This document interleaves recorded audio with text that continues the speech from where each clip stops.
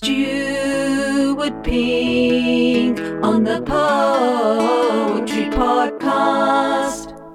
Oh, look at that. Little jingle and everything. How lovely. Yes, it's Stuart Pink on the Poetry Podcast. Welcome to the Poetry Podcast. And a very big thank you, before we get down to business, to Gabriel, Sally and Albert of international rock band Gabriel for putting together a lovely little jingle. Oh, it's so nice to have a jingle on the podcast.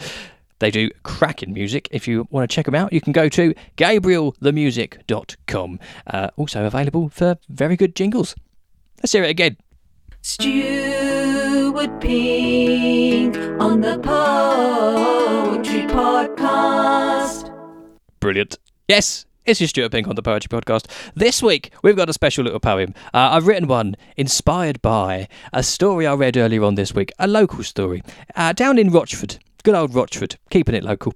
There was a story of Essex police who had been called out to an incident and issued fines to Pokemon Go players. Now, I don't know if you've ever played Pokemon Go. I've played Pokemon Go. I must confess, it's a little bit of fun. I used to play Pokemon as a child, and now, you know, the world has moved on, and its technology's evolved. It's become a whole thing, and it's quite good fun. But the whole principle of the game is that you have to go out walking around with your phone to hunt Pokemon, which is fine, except at the moment, that's not really an essential journey.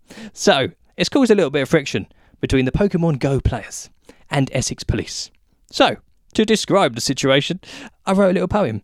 It's called Essex Police, Gotta Catch 'Em All, and it goes like this.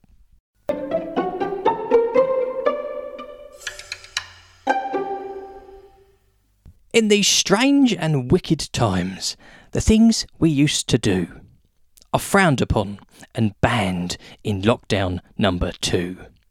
The simplest of joys, every game you used to play. If it's outside, with other people, you can't play that today. Ring a roses, obviously, as its dangers. Holding hands in a circle with a bunch of other strangers. A conga's out the question, an arm wrestle too, and a game of tag is twice as risky with every tag you do. A game of knockdown ginger, or ding dong ditch perhaps, is now the safest game you can play with other chaps. Not that I condone it. As popular as it may be, you ring the doorbell and run away. It's a bit like a parcel false delivery. We've had to find new ways of having fun outside, playing games together with social distancing in mind. And that, it seems, has caused an interesting spike in the uptake of a game that a lot of us used to like. For some, it's just a game, or perhaps a little passion. But for others, it is their destiny that never went out of fashion. Born out of the 90s, it defined a generation and has since been reinvented in a digital reincarnation. Pokemon is back.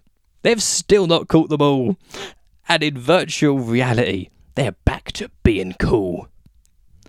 Gone are all the trading cards and that trusty Game Boy Color. And they're out there in the streets for anyone to discover.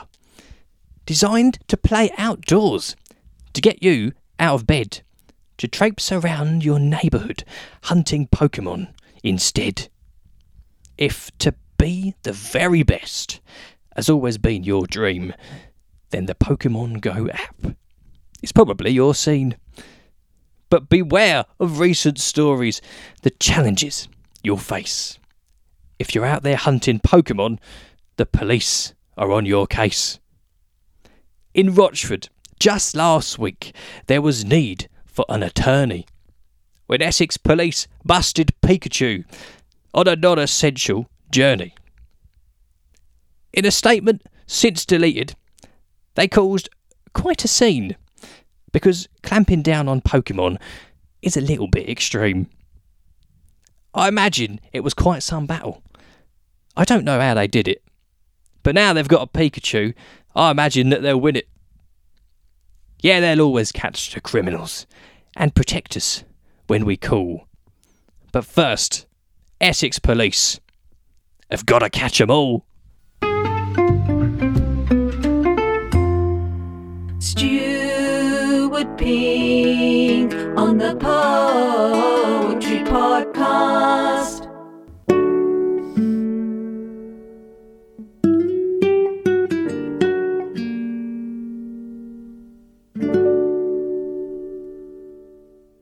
Thanks for listening. If you enjoyed the poem, then there's a new one every single week. You can download them all and subscribe wherever you get your podcasts from if you search for Stuart Pink on the Poetry Podcast. And you'll get another one next week.